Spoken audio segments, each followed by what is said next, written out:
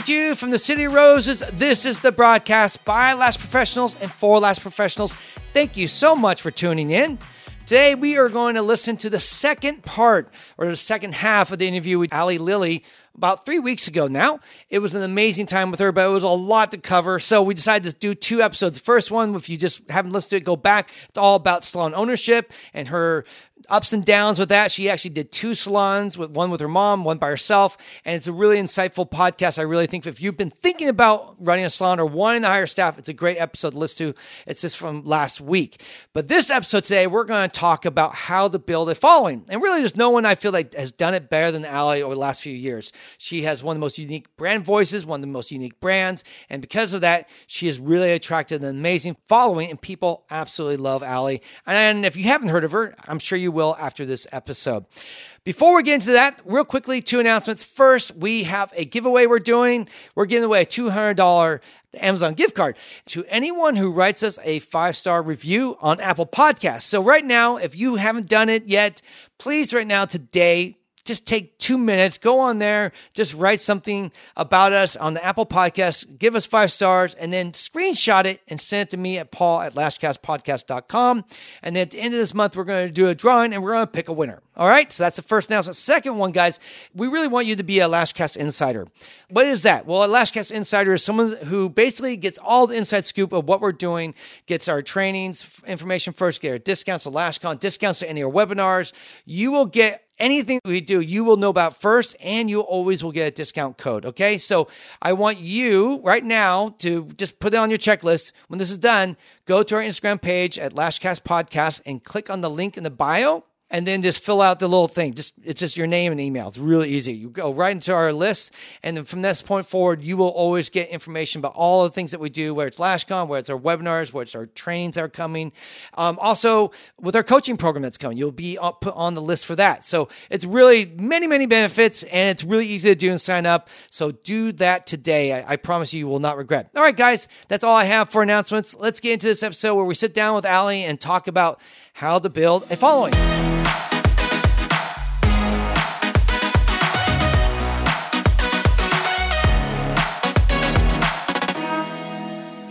I want to talk about was building the following, and not branding is part of that, but it's more than just branding. But there are really 2 companies I would say in the last 2 years that have done some, you and Untamed Artistry. I just feel like when it comes to brands that are just like, boom, just changing the market, growing much more quickly. Like I did last year, I was tracking brands, like how quickly are they growing? And I literally went through and I tracked everyone every week. And I took the top 50 brands in their industry, and some brands are just flatline right now. They're just like no growth. But you, Cheryl with Untamed, and a couple like Jamie with Lash-Based Jamie, no, there's like really big growth every week. You guys are 1, 2, 3, 400 new people following every week. Some people, they have like 30,000 followers, but if you look a year ago, they have 30,000 followers. Right. So they haven't hacked the system. They don't realize that you can't just keep, by being big doesn't just draw more people to you. That's not enough reason. You have to keep growing. So if anything, I'd say it draws less people to you, so you have to work harder. Yeah, right, because your engagement's so much lower. So now, exactly. Now Instagram thinks, well, you're not really engaging, so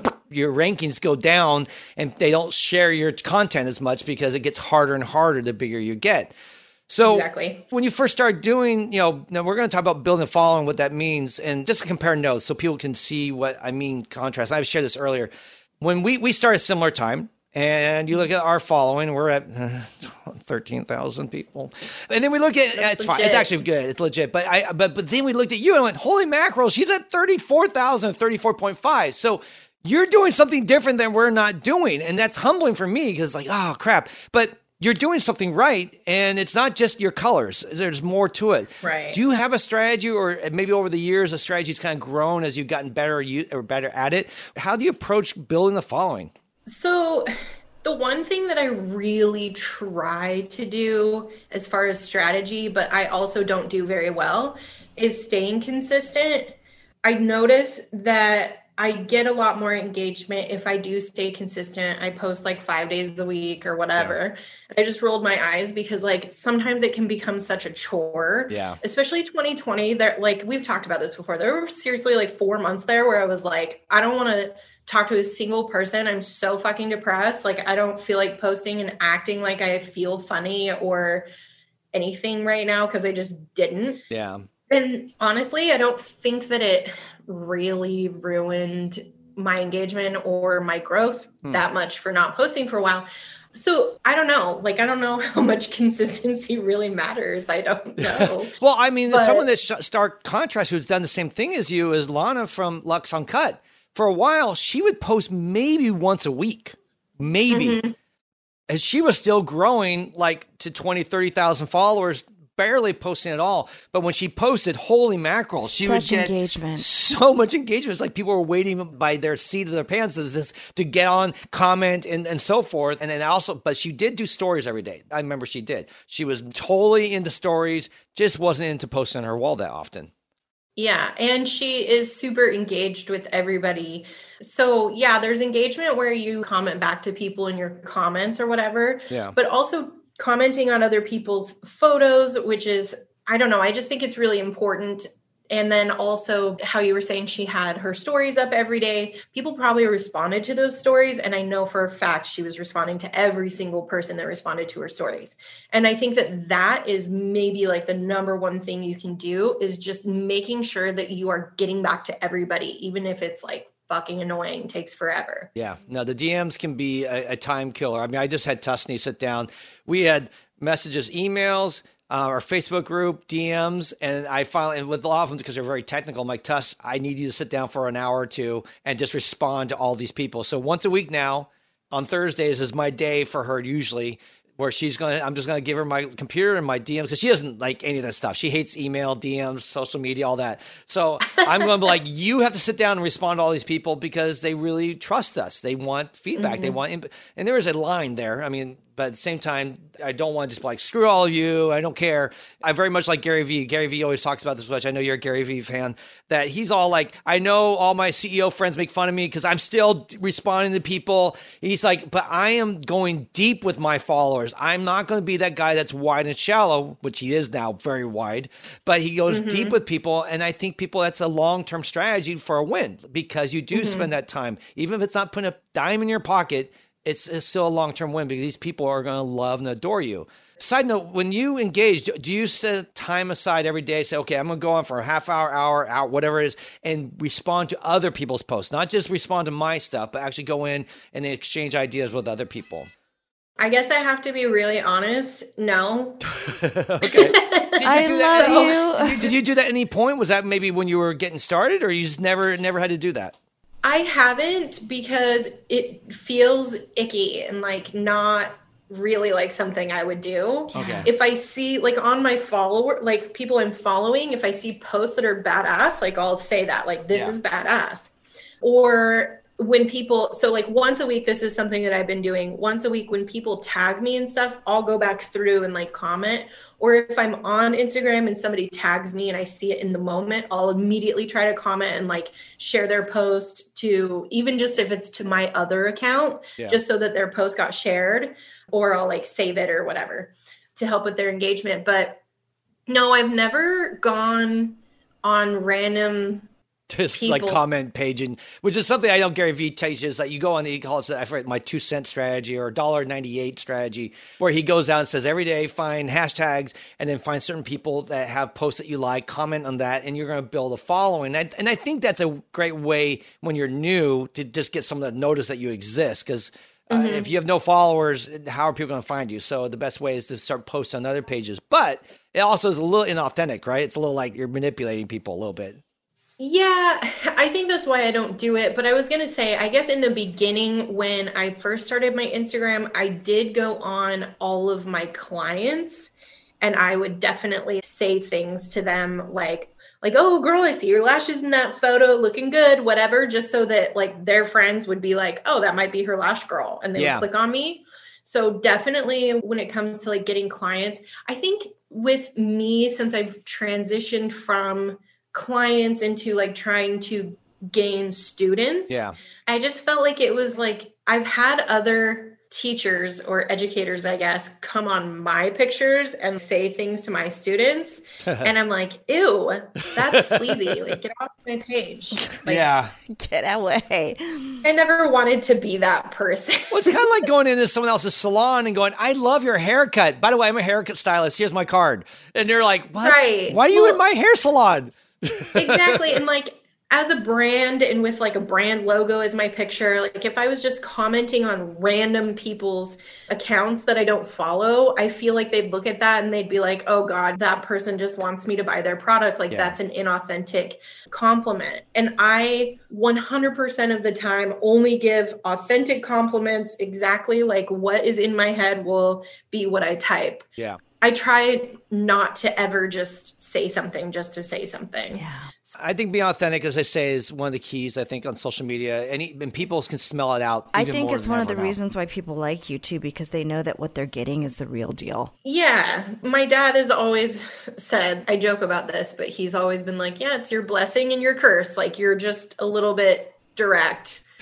Luckily, he likes it. Some people don't like it. I can definitely, like, I've been working on my approach.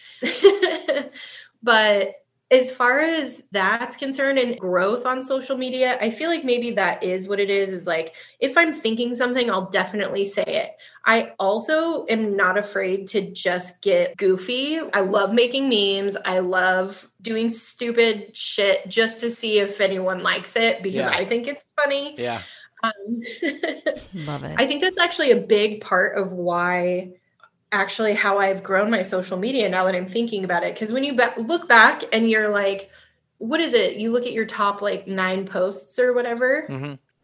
So mine from 2020 my top posts were literally all of my TikToks and memes. Of course. And so, yeah, like when they end up on the Explore page or they get shared or whatever, people are like, oh, this person's actually like kind of funny. Like there's entertainment there. It's not just like all sales, all education. Like I definitely try to get a variety in just because, I don't know, I have a variety in my actual real life. Yeah. And I think, there's 3 things that I look at what we need to do. And we really only hit on one really hard. It's either educational, inspirational, or entertaining. Those 3. Mm-hmm. The last one has to have the finish. And I think most people, if you be entertaining, that's like the highest value. And even better, entertaining and educational, then you've really hit the gold mine. But I think people, we need, especially after 2020, right? Oh my gosh, do we need to laugh once in a while and just blow steam and just forget about the nonsense of this world? Because man, if there's ever been an oppressive year, 2020 is the very definition of it. And I think all of us, that makes sense for you that people were totally attracted to that. And I guess let me ask this, because I have some ideas about this, but I want to get your take on it. And you've already shared, but maybe you can go a little deeper or maybe share a little bit more. Is what do you think was the key? I mean, why over the last 3 years have you gone from nothing to, 34K? I mean, that's not something that's really done on a normal basis in our industry. Most people it's extraordinary. Are very, building 50, 20 followers a week, maybe 100, 200 a month. And most people are on this like thousands of people in a month. That's just not a normal trajectory for most brands and most companies. So what do you think that you've done differently that makes you stand out? And then I'll show you why I think so. Okay.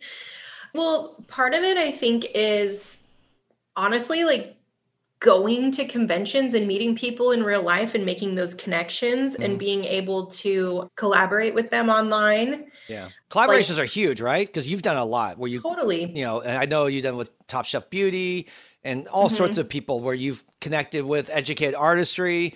You've just done a great job of supporting other people. And the byproduct of that, of course, is people that support you.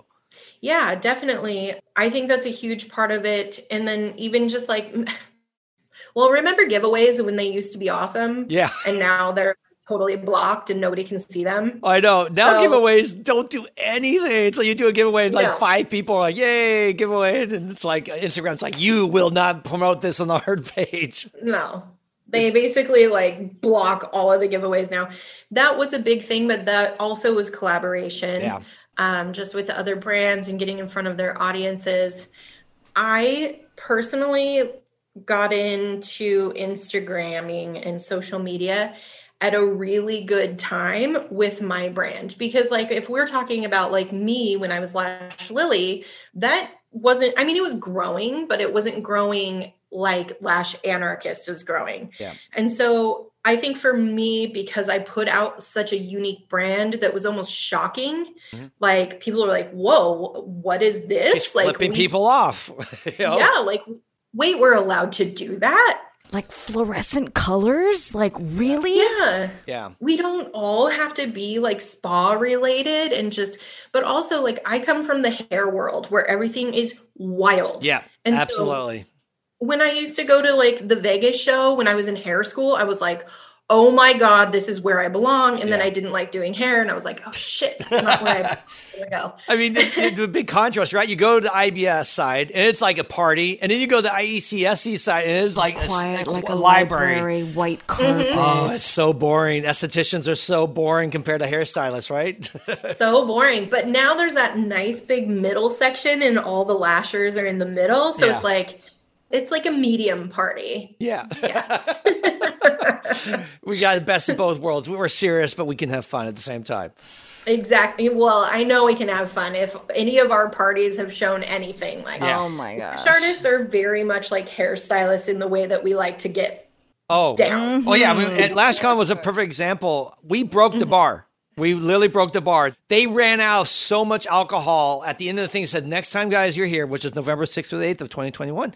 Next time we're here, they're like, we will stock up a whole never lot had more. anybody order as much. We just thought, a bunch of women coming. It's not going to be heavy drinkers. They're not going to be crazy partiers. They'll just be like, That's no. hilarious. Oh, no. Yeah, they didn't. Oh, no. They're like, no, the guys, these are beauty professionals. They specialize in this. We specialize in partying, okay? Yes. Like, don't. But I think a lot of us come from so many different backgrounds. Like, we didn't just start in the beauty industry. Like, not a lot of people leave high school and get into the beauty industry. Like, a lot of us that I know about used to be restaurant workers, bar workers ourselves. Like, we're kind of a rowdy bunch. Yeah, no, that's true. Yes. Well, let me share, unless you had something else, let me share what I think happened and what really makes you stand out and why you attract so much attention. You want to hear my 2 cents? Yes. All right. Yes. And I'm going to use you and Cheryl from Untamed as an examples.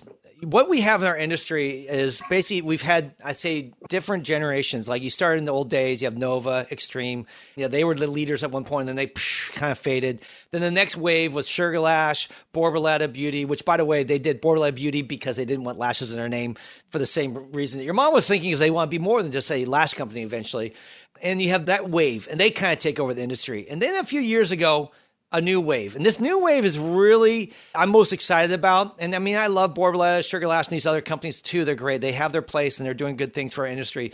But then you pop up, and then Cheryl pops up, and then Live Babe pops up, and Lost Artistry pops up. And you guys all explode when everyone's saying there's no more room in the market. The market's done. There's no one can start a brand today and do big things. Sure, you can become a regional brand and maybe serve your community with lashes, but no one's going to become a national brand. No one's going to grow and become big because you can't. The market's too full. But what happened is that people like you, maybe unintentionally, you guys niched down even deeper into identity because people have identities and they all think I'm this. And they look at a brand like, let's say, Borboleta, Sugar Lash, which are very beautiful, right? And they're very high end and very elegant. And you look at Sugar Lash, you're like, oh, it's Chanel. And you look at Borboleta, it's so cute and butterflies. And there's just good feelings and warm feelings and all this stuff. But then here comes this person's like, F all you guys. And it's like, I'm doing it my way. And people are like, that's me. That's my brand. I do not identify with Borboleta. I do not identify with Sugar Lash. I don't identify with Nova. That's not me. I'm a rebel. I'm the one that's like stir it up. I want to have fun. I want to like test the boundaries. I want to try new things. I don't want to just do the status quo. And you were the first brand that said, that's okay. You can totally blow out the status quo. You can do things differently. You can do it your way and you can succeed. And holy mackerel, is that message relevant more than ever today? And people were just so drawn to that message, that brand, that idea, that they love it. And I think, and that's the same thing with Cheryl. Cheryl went the other way. She went, are you an outsider? Are you an outcast? Are you a nerd? You don't really feel like you fit in at the parties? You don't really fit in with the group, with the gang? Are you that person? And people are like, yeah, that's me. I'm the outsider. I'm the nerd. I'm the one I hate parties. I don't do good at big groups. I don't belong in all that. I just want to be part of a family of nerds that really love and get geeky and all that. And then all of a sudden Cheryl blew. I mean, she got 20,000 followers like in 1 year. I mean, she blew up really fast. And that's because she also hit a market that says, I don't feel like I connect with these other brands. And I think that's what you guys both did. You created a brand that people are like, that's me. I identify with that. I can't be the high end. I'm not, I'm foul mouthed. I'm, whatever. I want to identify with that. I'm not sexy like Lena over at Lash Makers. I'm not going to be showing my boobs everywhere. I'm going to be the party gal. I'm going to be the fun person. I'm going to be the one that everyone wants to hang out with when we have our get-togethers, and they identified with that. And or they aspire to be that way. Maybe they feel like I'm not that way, but I want to be that way. So I want to go to a brand that helps me, empowers me to feel that way and hopefully grow into that person because they look up to you. They really see you as that person they want to be one day. So I think that's why your brand literally took the world by fire versus so many other brands. I've known a lot of people who start brands even longer than you who today still are just moving along because we look at their page and, well, it's nice. But it looks pretty much like everyone else. And there's no strong identity of who they are. So that's my compliments to you. Oh, thank you. Well, I think that's when it gets like deeper into branding again. Like I love branding so much, but like not just on a scale of like, it's not your colors, it's not your logo, it's not your fonts, whatever. Like that's your brand kit. Yeah. But like, you need to have like a motto that you literally like you believe. You need to have like a company statement, I guess. I don't necessarily have one, but I know what's exactly your motto? What it would be. I think I know it, but it's fuck it, have fun. Exactly. Yeah, exactly. And that's the thing. Like you said, you did personality tests for everybody in your company. Yeah. I also had, I did personality test or I do whatever. Every single time I come out as like the Enneagram, I'm a 7. I'm the enthusiast. Of course, yeah. The other one, I can't figure out what it's called. It's the campaigner, but it's basically the exact same thing. Yeah. And I'm always like, I'm motivated by fun. And I've quit like 1,000 jobs. But as soon as that job becomes not fun anymore, I know I'm quitting. Yeah. And I'm moving forward. So for me, I was like, I want to create a brand that's literally just fun. But also, I didn't even think about what you just said. Like, I also created representation for people who had none in the industry before. Yep. So maybe somebody who is a little bit more wild or has tattoos and says swear words and doesn't want to be professional and I don't want to dress up and have perfect hair or whatever. Honestly, I did want to be the anti-Borboleta and Sugar Lash. I don't love giant companies who are just like all inclusive, like corporate, I guess. One of the things that I looked at when I was looking at different companies, when I was thinking about starting my own lash line, I always looked to the hair industry, like I said, but I was like, I love Paul Mitchell and I love who he is and like everything about the brand, whatever. Yeah. But like my favorite brands are like Hair Story, which is just a tiny little, but they're wacky and they do shit their own way. And I love that. Do you like Pulp Riot?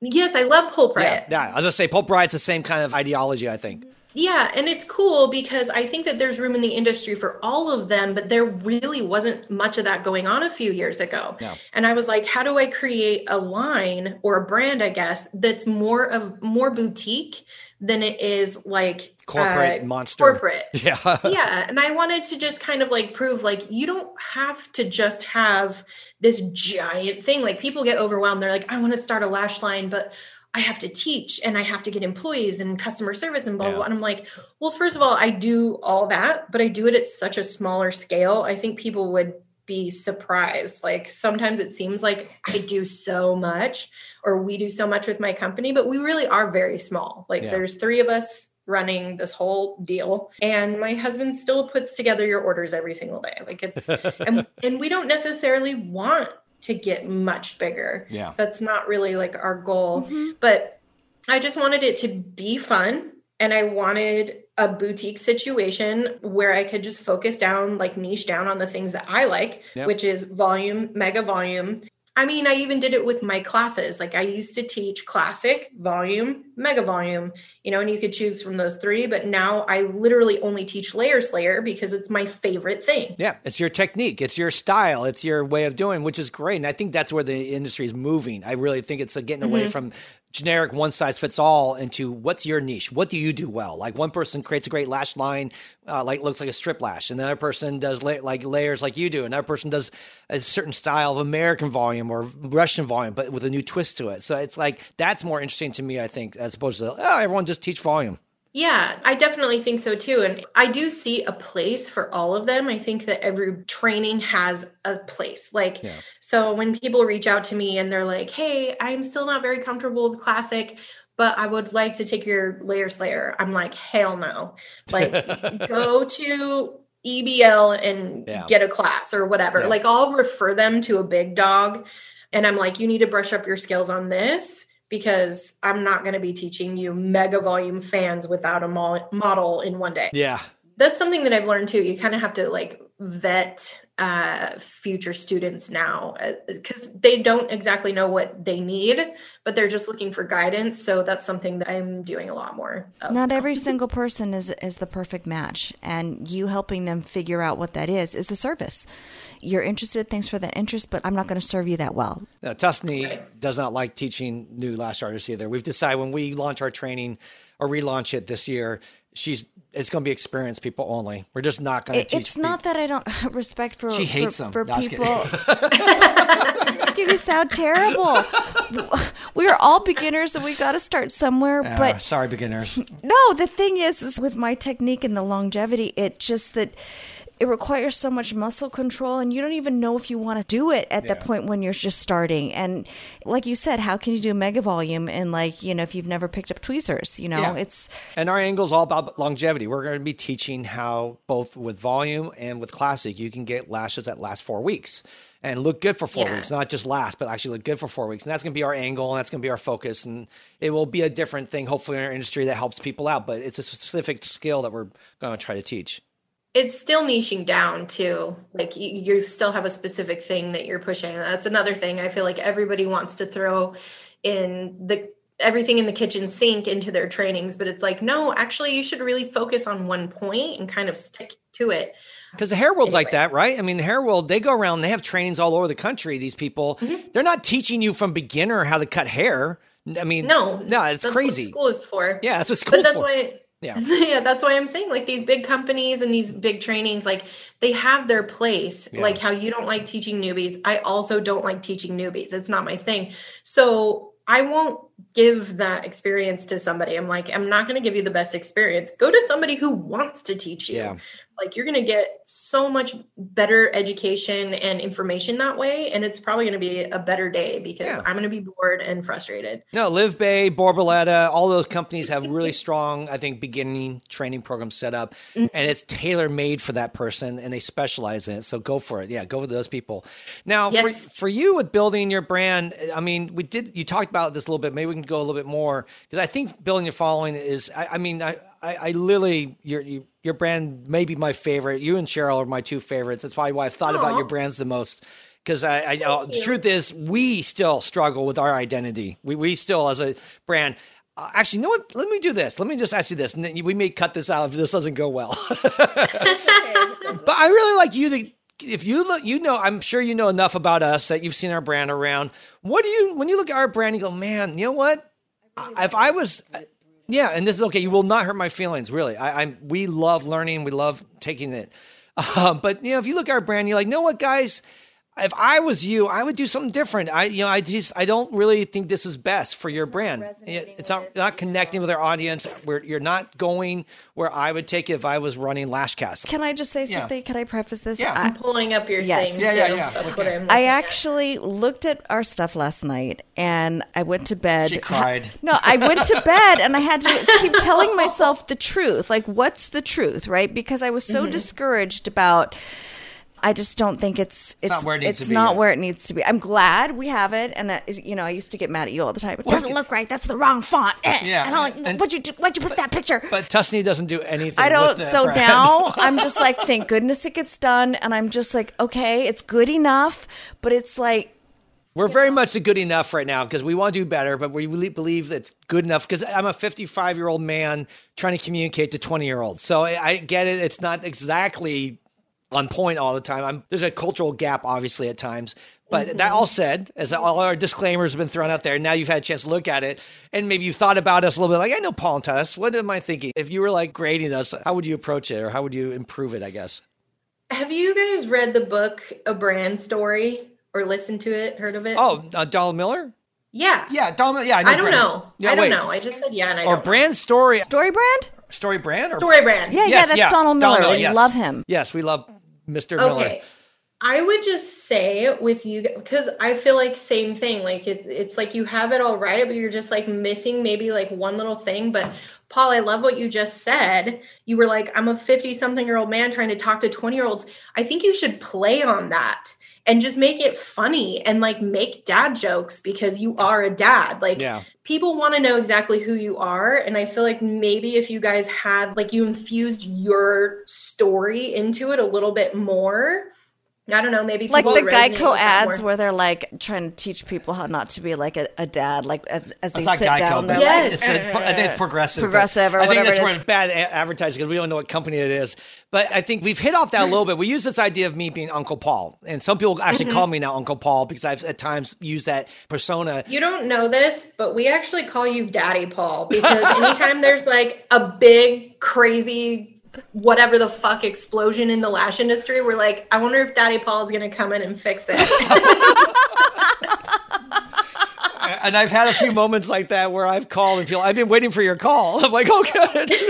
Godfather. It's so true, though. I love Daddy it. So, Paul. we call you Daddy Paul behind your back. That's okay. I Daddy love Paul. that. I think that's fun. I want to be called Big Daddy. I think that's even better. Daddy-o. No, I have to gain some weight, but I was going to say, you're going to have to bulk up for that one. Sorry, buddy. gain 100 pounds and that can be Big Daddy Paul. But Daddy Paul for now. That's pretty funny. But you're right. I mean, that playing into your what some will perceive a weakness because there is an issue there. Actually, another company we love called Strategies, the owner of the company is like 75 years old. His name's Neil Dukoff. In the beauty world, he is one of the big guys. Everyone knows him in the beauty world, hair world. He's kind of like who did we recently had? Win Claybaugh. Win, yeah. There's certain people, they are like mainstays of the hair world. And Neil's in that same ballpark. No one in the lash world knows him, but he's 75. And when he's online. Was he at LashCon? No, he was not, but his company was there. We had a couple of his trainers or coaches there. They're great guys. There's a whole team. They have like 30 coaches or whatever. And they're super expensive. They're like $12,000 a year if you want to get coached by them. But they're really best for salons. They're not really good for individual people. But that said, Neil's an old guy, and I love him. I think he's witty. I think he's funny. But there is a disconnect when I think I showed some people, said, hey, you should go follow Strategies. They got great stuff. They're going to help you. And they got back and went, but it's an old man. Like, I don't connect with him. I don't understand him. It's very weird for me. And I realized, oh, is that what people see me as? Like, I'm not as old as Neil, but I'm definitely not young as pretty much 80% of our industry is 20 to 30 years old. Think about this. Like, how old is your oldest kid? 29? Yeah, exactly. Both, like you're talking to your kids. Yeah, we are like, talking to our kids. Yeah. There's so many girls in the industry that are in their 20s and they're like, this dude's my dad. Yeah. But like, that's why I would call you Daddy Paul. Daddy Paul. It's come full circle. But I think that it's something that you just have to like acknowledge and like play off of. And also the fact that you guys are a married couple, you can make that really funny. Yeah. I think entertainment is honestly like one of the biggest things that keeps people around. They're like, yeah, you're great tips all day, but like if it's not, but you guys are good at being silly too. But not enough, I think. I agree. We're always so I feel like stretched for time and all that I cut out a lot of the silliness. And I'm like, we really finding that fun. In fact, I was telling Tuss, I mean, I used to blog and I used to do other stuff. And that was really, my goal was to make people laugh. It wasn't so much to educate people. Now I've flipped it. My job is always trying to educate. And I need to find that middle ground. I need to find I need to make people laugh and I need to educate them. And sometimes I nail it, but most of the time I lean towards this education because it's faster and easier than being funny. Being brilliant and funny, I think it's much harder. Like I came out of Hollywood and I think a great comedy is much more rare than a great drama. Oh, I totally agree. You know, it's so hard to make a comedy that just supersedes everything and it's just brilliant because it's more risk. You know what I just watched like twice? Stupid. It's like it was like the behind the scenes of Elf. They have that on Netflix. Have we you guys saw seen that documentary? That too. It's so funny. Yeah. So cute and so funny. But what I love about that story is Elf they tried to change it into something that it wasn't, like many times. Yeah. But because the producers and the writers stuck to their guns and they were like, no, we want this to be a family movie that can be a classic. It ended up being a classic, but it's almost like understated. Like the humor in it is understated. Like they were saying, like it was hard with Will Ferrell because he's supposed to be seen as this like the party guy. Yeah, well, they wanted him to be this elf, right? Who was like family friendly. But then they're like, but he's Frank the Tank. He's literally running down the street naked. Yeah. Like, let's go freaking. Yeah. And so the way that they executed it and they just stuck to their story and they stuck to their truth, it is a classic that like literally I'll be watching for the rest of my life. I'll watch it on my deathbed. I'll be like, bring out Elf. I'll watch it one more time. Exactly. It's actually probably one of my favorite movies that were ever made. Yeah. I love Will Ferrell, but I just think that's a big part of it is just really just sticking to your story and not letting anybody change it. And that's actually something with Instagram that I struggle with often is I'll get to a point where I feel like I'm not having any engagement or whatever. And I'm like, I kind of panic and I'm like, well, what do people want to see from me? Like, what am I doing wrong? But what I realized, like, what I'm doing wrong is I'm thinking about it too much. And I'm not just like posting things that I think are funny. Yeah. I start to get too strategic and then it doesn't work. Yeah. So I think you're right. I think we need to be aware of our audience and what they want and need. But at the same time, you have to balance it out where you're not going to provide things that they want if it's not you. If you're providing something that's totally opposite of you, like I'm going to come off as the wise old man and I'm not wise, even though I'm old. And so it's just not, it just doesn't, it's not going to be the way to go. It has to be a little bit different. It has to be really still true to who I am and my behavior. Otherwise you're faking it and you're going to burn out. I think Instagram, that's why I think people do burn out in Instagram because they keep trying to perform like a monkey for all these people. And eventually I'm done smashing the symbols together. I hate that toy. I'm done. I'm going to just go and bury my head. And this last year it happened. I mean, there's some big people that I love and I look up to who just gone, they're done. like, bye. Doing something bye, else. bitches. Yeah. I actually posted kind of about that this morning, but not in the same way. Like Instagram came out and they were like, our algorithms changed. This is what you need to do to get your engagement up. And I'm like over here thinking like, well, fuck you. Like, I don't want to make 3 reels a week, but like they actually told you what to do to make your, I don't know. So now it just, to me, it feels more controlling and it bugs me, but that's your rebel in you coming out. Yeah, exactly. I don't want to jump through those hoops. You'll tell me what to do. Exactly. I'd rather try to figure out what I'm supposed to do like we've always been, but now you're giving me rules. I don't like it. No. By the way, where is that? Because I always hear people like, oh, I know the new algorithms. I know. Where does Instagram put that stuff out? I'm sure a lot of people would love to know that. So Instagram doesn't ever put it out. Okay. Except for this one last time. Oh, this really? most recent time. I don't know. I'm like a conspiracy theorist, though. Yeah, you guys should know all about Yeah, I know that. What are they doing? What are they planning? Like they're trying to take out TikTok is my theory. Oh, absolutely. Oh, for sure. By making you have to do 3 reels a week. Yeah, they took over Snapchat. I mean, Snapchat was taking over the world, and then they came up with their Snapchat, basically, and now TikTok's the same thing. Which is great because they actually made Snapchat easier, but with Reels, they're really just not making it any easier, and they're kind of fucking up a good thing. Yeah, so. with the music problems, like if your business, what?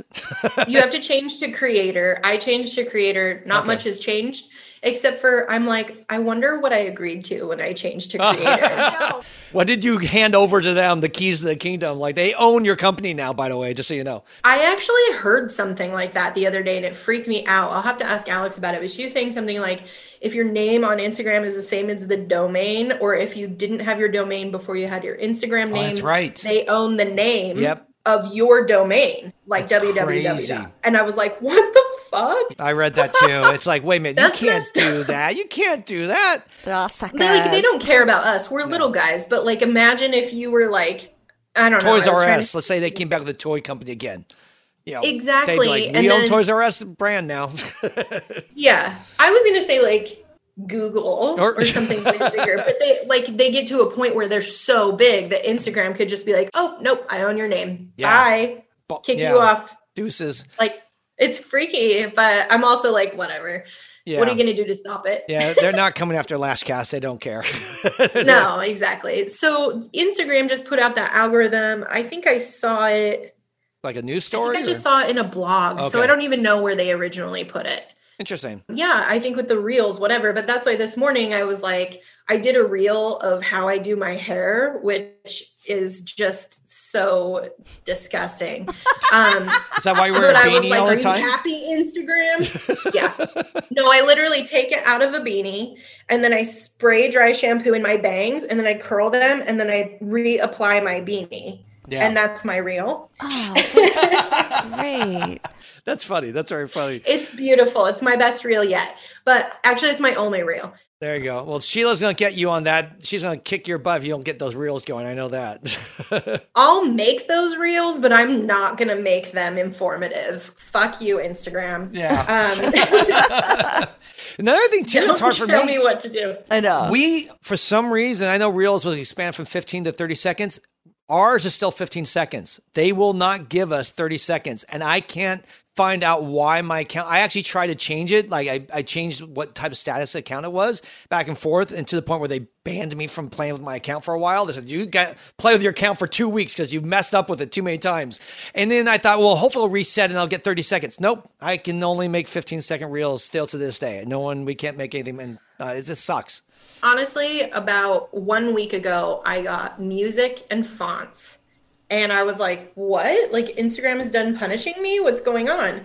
And that's when the algorithm changed. Maybe it was 2 weeks ago. And then my music was super weird. And somebody suggested switching to a creator account, which I did. And now I have the regular music, just mainstream music or whatever. Yeah. But also my engagement is extremely low.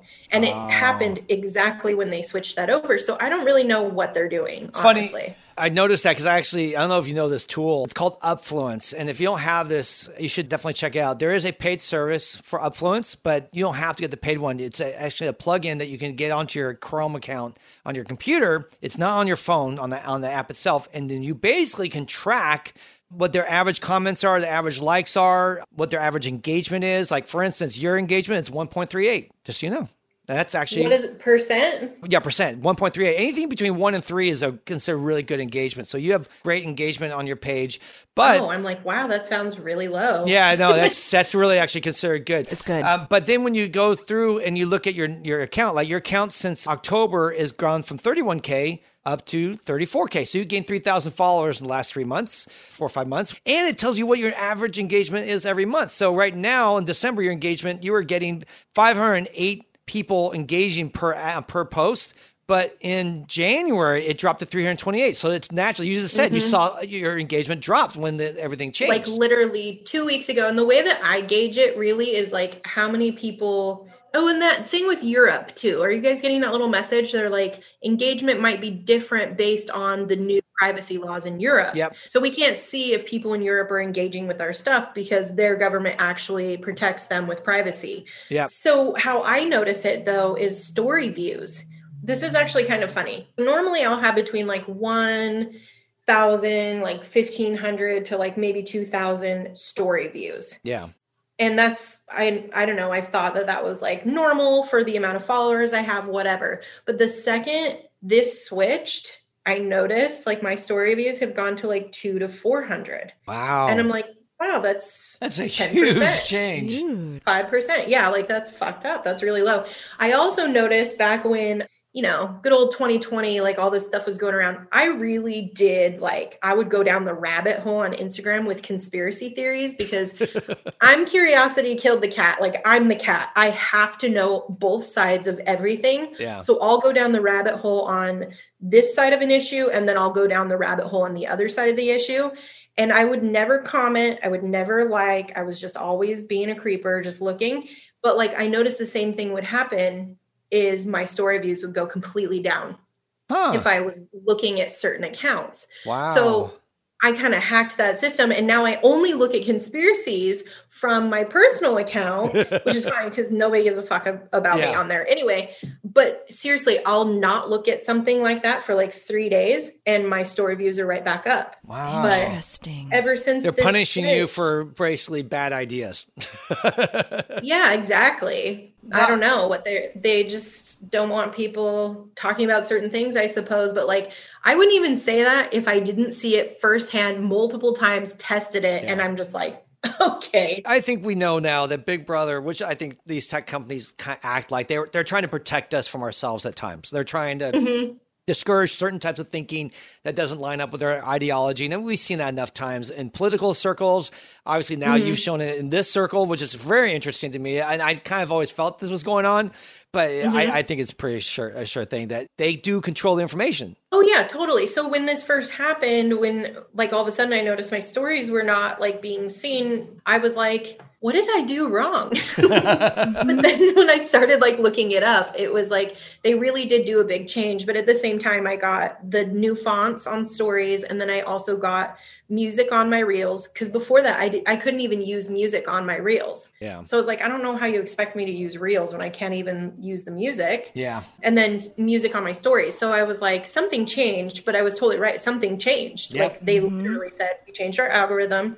They added like types of accounts that you can have, like certain things. So I was just like, that's interesting. I don't really know what to do about it at this point. So a lot of this is out of our control, right? I mean, we're at the mercy of these companies and hopefully they'll treat us well. I do know exactly what you start to do about it at this point. You start your email list and you start growing your email list because you never fucking know. Yeah. When you're going to need it. You can't lose your email list, and we can go down that one. I remember listening to you talk about that with Educate Artistry, and that was a great talk. So if you want to talk about email, you got to go listen to Educate Artistry. Allie has some great points on that because really email list is always been and always will be, at least for the short time, for the long time that I can see, the best way to market. I just went to a big conference in December, virtual that is, and they still said the number one tool in your tool of marketing tools, I guess, is email still. It's better than everything else. All that stuff's great. And I think even more now when we see certain companies are able to control the information, you control the message, you control what you do. So it's the way to go. Exactly. And I noticed like direct income from emails too. Like I can post about a product being back in stock on Instagram, but like how many people are really seeing that compared to how many followers I have? Like the percentage wise is super low. Yeah. But when I send it in an email, what's rad about it is it's people that have opted into my email because they're already buyers or they care about what I'm selling. So when I send an email, it gets to the right people and it gets to them personally. Yeah. They don't have to open it, but they can still see the title. Totally. Well, I could keep going on with you, Allie. I knew that this was going to be a thing. It's a delight. I know. We didn't even get through some of the other stuff. I want to talk about training and other stuff, but real quick, let's talk about this one thing so we can leave with something that I know you are developed or are in the midst of launching, and that is the Beauty Educators Workshop, which is something new, I think it sounds like. So I'd love for you to share with our audience, what is this thing that you're in the lab developing right now? The Beauty Educators Workshop or Beauty Educators Blueprint. Okay, yeah. Workshop. I don't even know. Like we keep fucking up the name. I've just been calling it BEB, like BEB. Okay. But yeah, it's the Beauty Educators Blueprint. This is a class that I've been wanting to do for years, but I just didn't feel like the timing was on, I guess, or I was doing other things that were making me super busy. But then good old 2020 happened and I wasn't busy anymore and my brain just starts moving when I'm not busy. But the thing that I've noticed the most about training is I always ask all my students where they want their career to be in 3 years from today. And I get about 50% of them saying they want to be salon owners. And then I get about 50% of them saying that they want to educate. Yeah. And so that's where this idea came from is instead of working against people and being like, no, you shouldn't educate. I want to be the only educator around because I'm scared you're going to take from me or whatever. I'm going to help them educate better. And that's what this whole program is built around is it's going to teach people who choose, I mean, the students of mine, but who are actual lash artists, how to get started, which I feel like is the number one problem, but get started building their own course so that they can end up educating in the future. Just like you don't have to build a big corporation like Borboleta, you don't have to be a big ass trainer that travels the whole world like Elena, lash makers. You can still just like educate. And this goes for people, if you own a salon, like you're still going to have to educate the people that are going to work for you to do it the way that you want things done in your salon. So anyway, I love getting off on tangents, but basically my course is about creating, branding, marketing your course, and coming up with all of that and creating an experience. I think all of that's super important. I get really into branding. As you know, it's like a passion of mine, but I think each course should be branded even more so than just your overall general brand. Just like I have my Layer Slayer class. I don't call it the Lash Anarchist Mega Volume Mapping course. Like it is the Layer Slayer class. I have Layer Slayer tweezers that are specific to the course that you can't buy outside of it. You know, we try to create this fun experience, and that's why I did a workshop. Like I let you drink wine at the end. Like it's fun. But anyway, just creating all of that. But then also at week 4, it is a 4-week program. At the end, we teach you how to put it online, which we kind of are teaching you the whole time. But then at the end, we go really deep into some tech. So how to put your stuff online, how to film, how to edit, how to use iMovie, how to add in your own animations or draw your own graphics, or even like source that out. I was using Fiverr. Yeah, using Upwork. Go to Upwork. That's a better option. I'm going to check into Upwork. That sounds super cool. But yeah, basically, I'm trying to give future educators the blueprint that I wished that I had when I was starting out educating. And that's one of the things that I see in the future of our industry is it's not going to be like 5 trainers taking over it all. It's going to be a bunch of trainers. And like you said, really niching down and being able to teach exactly what their specialty is, even if it's like a 1-day workshop or whatever. But there's just going to be a lot of different options for education in the future. And so I'm trying to cater to that instead of work against it. Yeah. Mm-hmm. Well, it's the trend right now, right? I mean, 2020, I think people already had that moving, but I think even more so. I remember after 2019 at LashCon, I was talking to people like, what's coming next? I said, really now we've seen everything on the broad scale. Now it's time for people to start niching down on and finding their expertise. Because I saw at LashCon, we saw people coming in who now had combined their fitness passion with lashes. And they were helping like Milena with Lash Happy. That's a very unique idea, but she was finding something she was really good at, combining it with lashes and then launching something new. And I said, that's really the future. We're going to see thousands of incarnations of that, where people find what they're good at, what they love, and what they're niching at, and then they're going to combine that with lashes, and it's maybe some will be products, some will be training, some will be, who knows? The sky's the limit. It's an exciting time because I feel like we've kind of ran the course of you start as a lasher, you become a trainer, and you start a brand. And that's just kind of like the train that's been going for the last 15 years. And now people are beginning to say, well, I can do something different. Like, you know, I want to find my own voice, or I don't want to have a giant company because, you know, more people, more problems. So maybe I'll just find a small company that I can build that's more catered to what I like to be like, you know. So I think that's really cool. And I'm glad to see you doing that because I think it's going to help people get faster to where they want to be versus just having to invent the wheel themselves.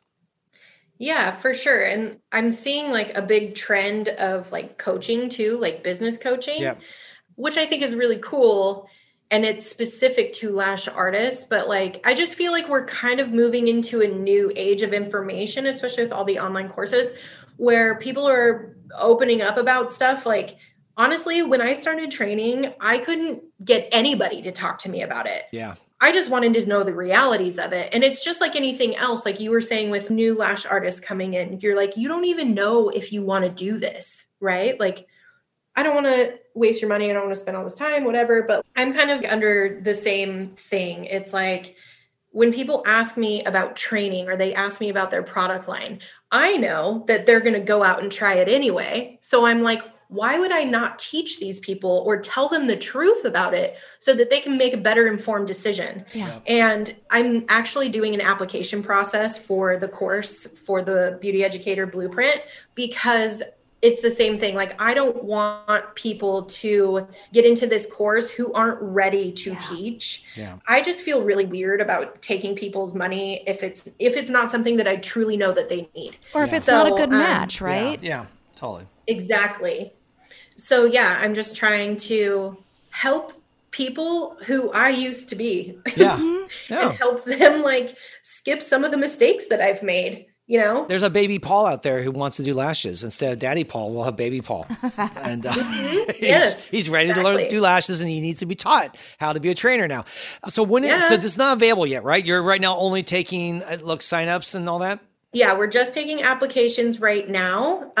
Class starts on March 8th. Okay, so it's a little ways away. Yeah, we've got like 6 weeks. We're doing that so that we can really look through everybody's applications and make sure that we're doing the right thing. Yeah, no, that's really cool. And what's it going to cost? Do you have a price for it yet? Yeah, it's $29.70. So it's just under $3,000. We do have like a payment system so you can break it up into 4 payments. Okay. But I also made it expensive that way. Like, that my workshop it's like less than 1,000 in person, but online it's less than 500. Yeah. Right. Like, that's stuff that like, I feel like people can take and they're going to get it or they're not going to get it. With this, I wanted it to be basically an expensive lash training. Yeah. Because I really only want the people who, this is going to maybe sound kind of bad. Amal, should I watch my mouth? No, never. So I only want people being in this class who have built their business to a point that they do have expendable money, or they do have that income that they can invest into this program. Yeah. Because I have had like a few applications from people that I'm like, you really need to build your business a little bit more before you can teach others how to do the same. Yeah. You need to learn through experience. So like, I will refer them to a coaching program. So like Sheila's program or Carol's Last Chance Artistry, like they're actually doing programs that are catered to you to build your business and make more money. Yep. You need to get there before you're going to start teaching other people. And that's just an opinion that I have about it. That's not a bad opinion. You should not be teaching something you don't know. Good opinion. Oh my gosh. I wish more people were saying that. And you could be really amazing at lashes. I know people that are amazing at lashes, fucking horrible at business. And I'm like, you don't really want that person to be your mentor when you're trying to grow. You're going to have to just take another class, which is fine. You should take multiple, but you know what I'm saying. How long is this course? Is it live? Is it pre-recorded? How's it work? Okay. So it is 4 weeks. Some of it is pre-recorded and some of it is live. So we're going to release. It's funny because I never wanted to do a release slowly course, but with this one, it's so much fucking information that I'm like, no, we have to break this up. Like people won't get through it. So it's 4 weeks and we release all of the modules on Mondays. And then on Wednesday, when hopefully people have taken the time to go through it, we're going to have live Q&As. And I'm assuming there'll be like maybe kind of longer Q&As, not just like an hour, just to work through all of the things. We are going to be live on Mondays as well when we're teaching some of the things, but we will have recordings that we're going to pop in. Okay. So it'll be training through 2 things. So have a lot of content to consume. And then on Wednesdays, they get to interact and really test it or question it. And you'll give them that feedback. And then after 4 weeks, when they're done, do they have a game or a blueprint or a map to go now and build their class? Yes.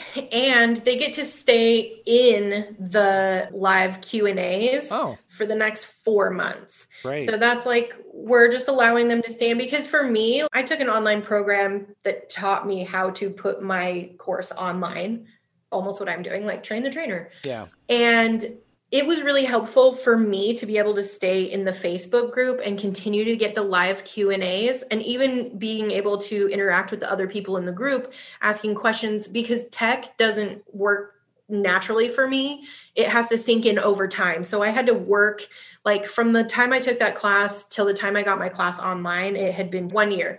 But it took that amount of time for me to get used to the tech and just do it all. Yeah, it's a lot. So I didn't want to like leave people hanging. So yeah, they get to stay in for that amount of time. They get to go over the same information for 4 months. All right. But it's also cool because with the lives, you don't have to be there live. We're going to save them and upload them later so you can come back and watch them whenever. If you miss it, yeah, it's not all over. Well, that's super cool. And I know other people have done that a little bit, but I think you sound like you really developed it even further than just like a weekend course or a one-day course. This is where you're going to be walking people along and mentoring them and giving them a lot of tools. So that's really cool. So be checking it out. Where can people find you, all this stuff? Where's all your handles and your locations and such? So it is at Lash Anarchist on Instagram and Facebook and Twitter and TikTok. I'm all, what else did I have? Community. Yeah, that's right. Clubhouse. I'm actually... Oh, yeah, that's what I meant. Clubhouse. Yeah. Community is the texting. Texting is community. So many platforms. Yeah. Clubhouse, I'm actually Allie Lily. So okay. I'm putting myself on there. And then on my website is www.lashanarchist.com. And I have the thing, if you want to go check out the class, you totally can. It's right there on the front page. So cool. Well, that's awesome. I swear I could just talk all day with you. It's been fun. Thank you so much for making this time. And we'll have to have you back because another thing we want to talk about. I know we have similar ideas, and it's something that I'd like to talk more about. And for us, it was an episode we did with Cheryl that was huge, and that's about training in our industry. And since you are retraining the trainer, I'd like to maybe get back a little bit more your philosophies and what you hope to see in the industry. And we'll have to save that for another time. So we have more stuff to talk about. You'll have to come back. I would love that. They'll have you come back and all that. So thank you so much for hanging out with us today. It's been a blast, and hopefully hugely informational for all our listeners. I'm sure they've really loved it too. Yeah, no, it was super fun. Thanks for having me, you guys, all the time. You're always so supportive.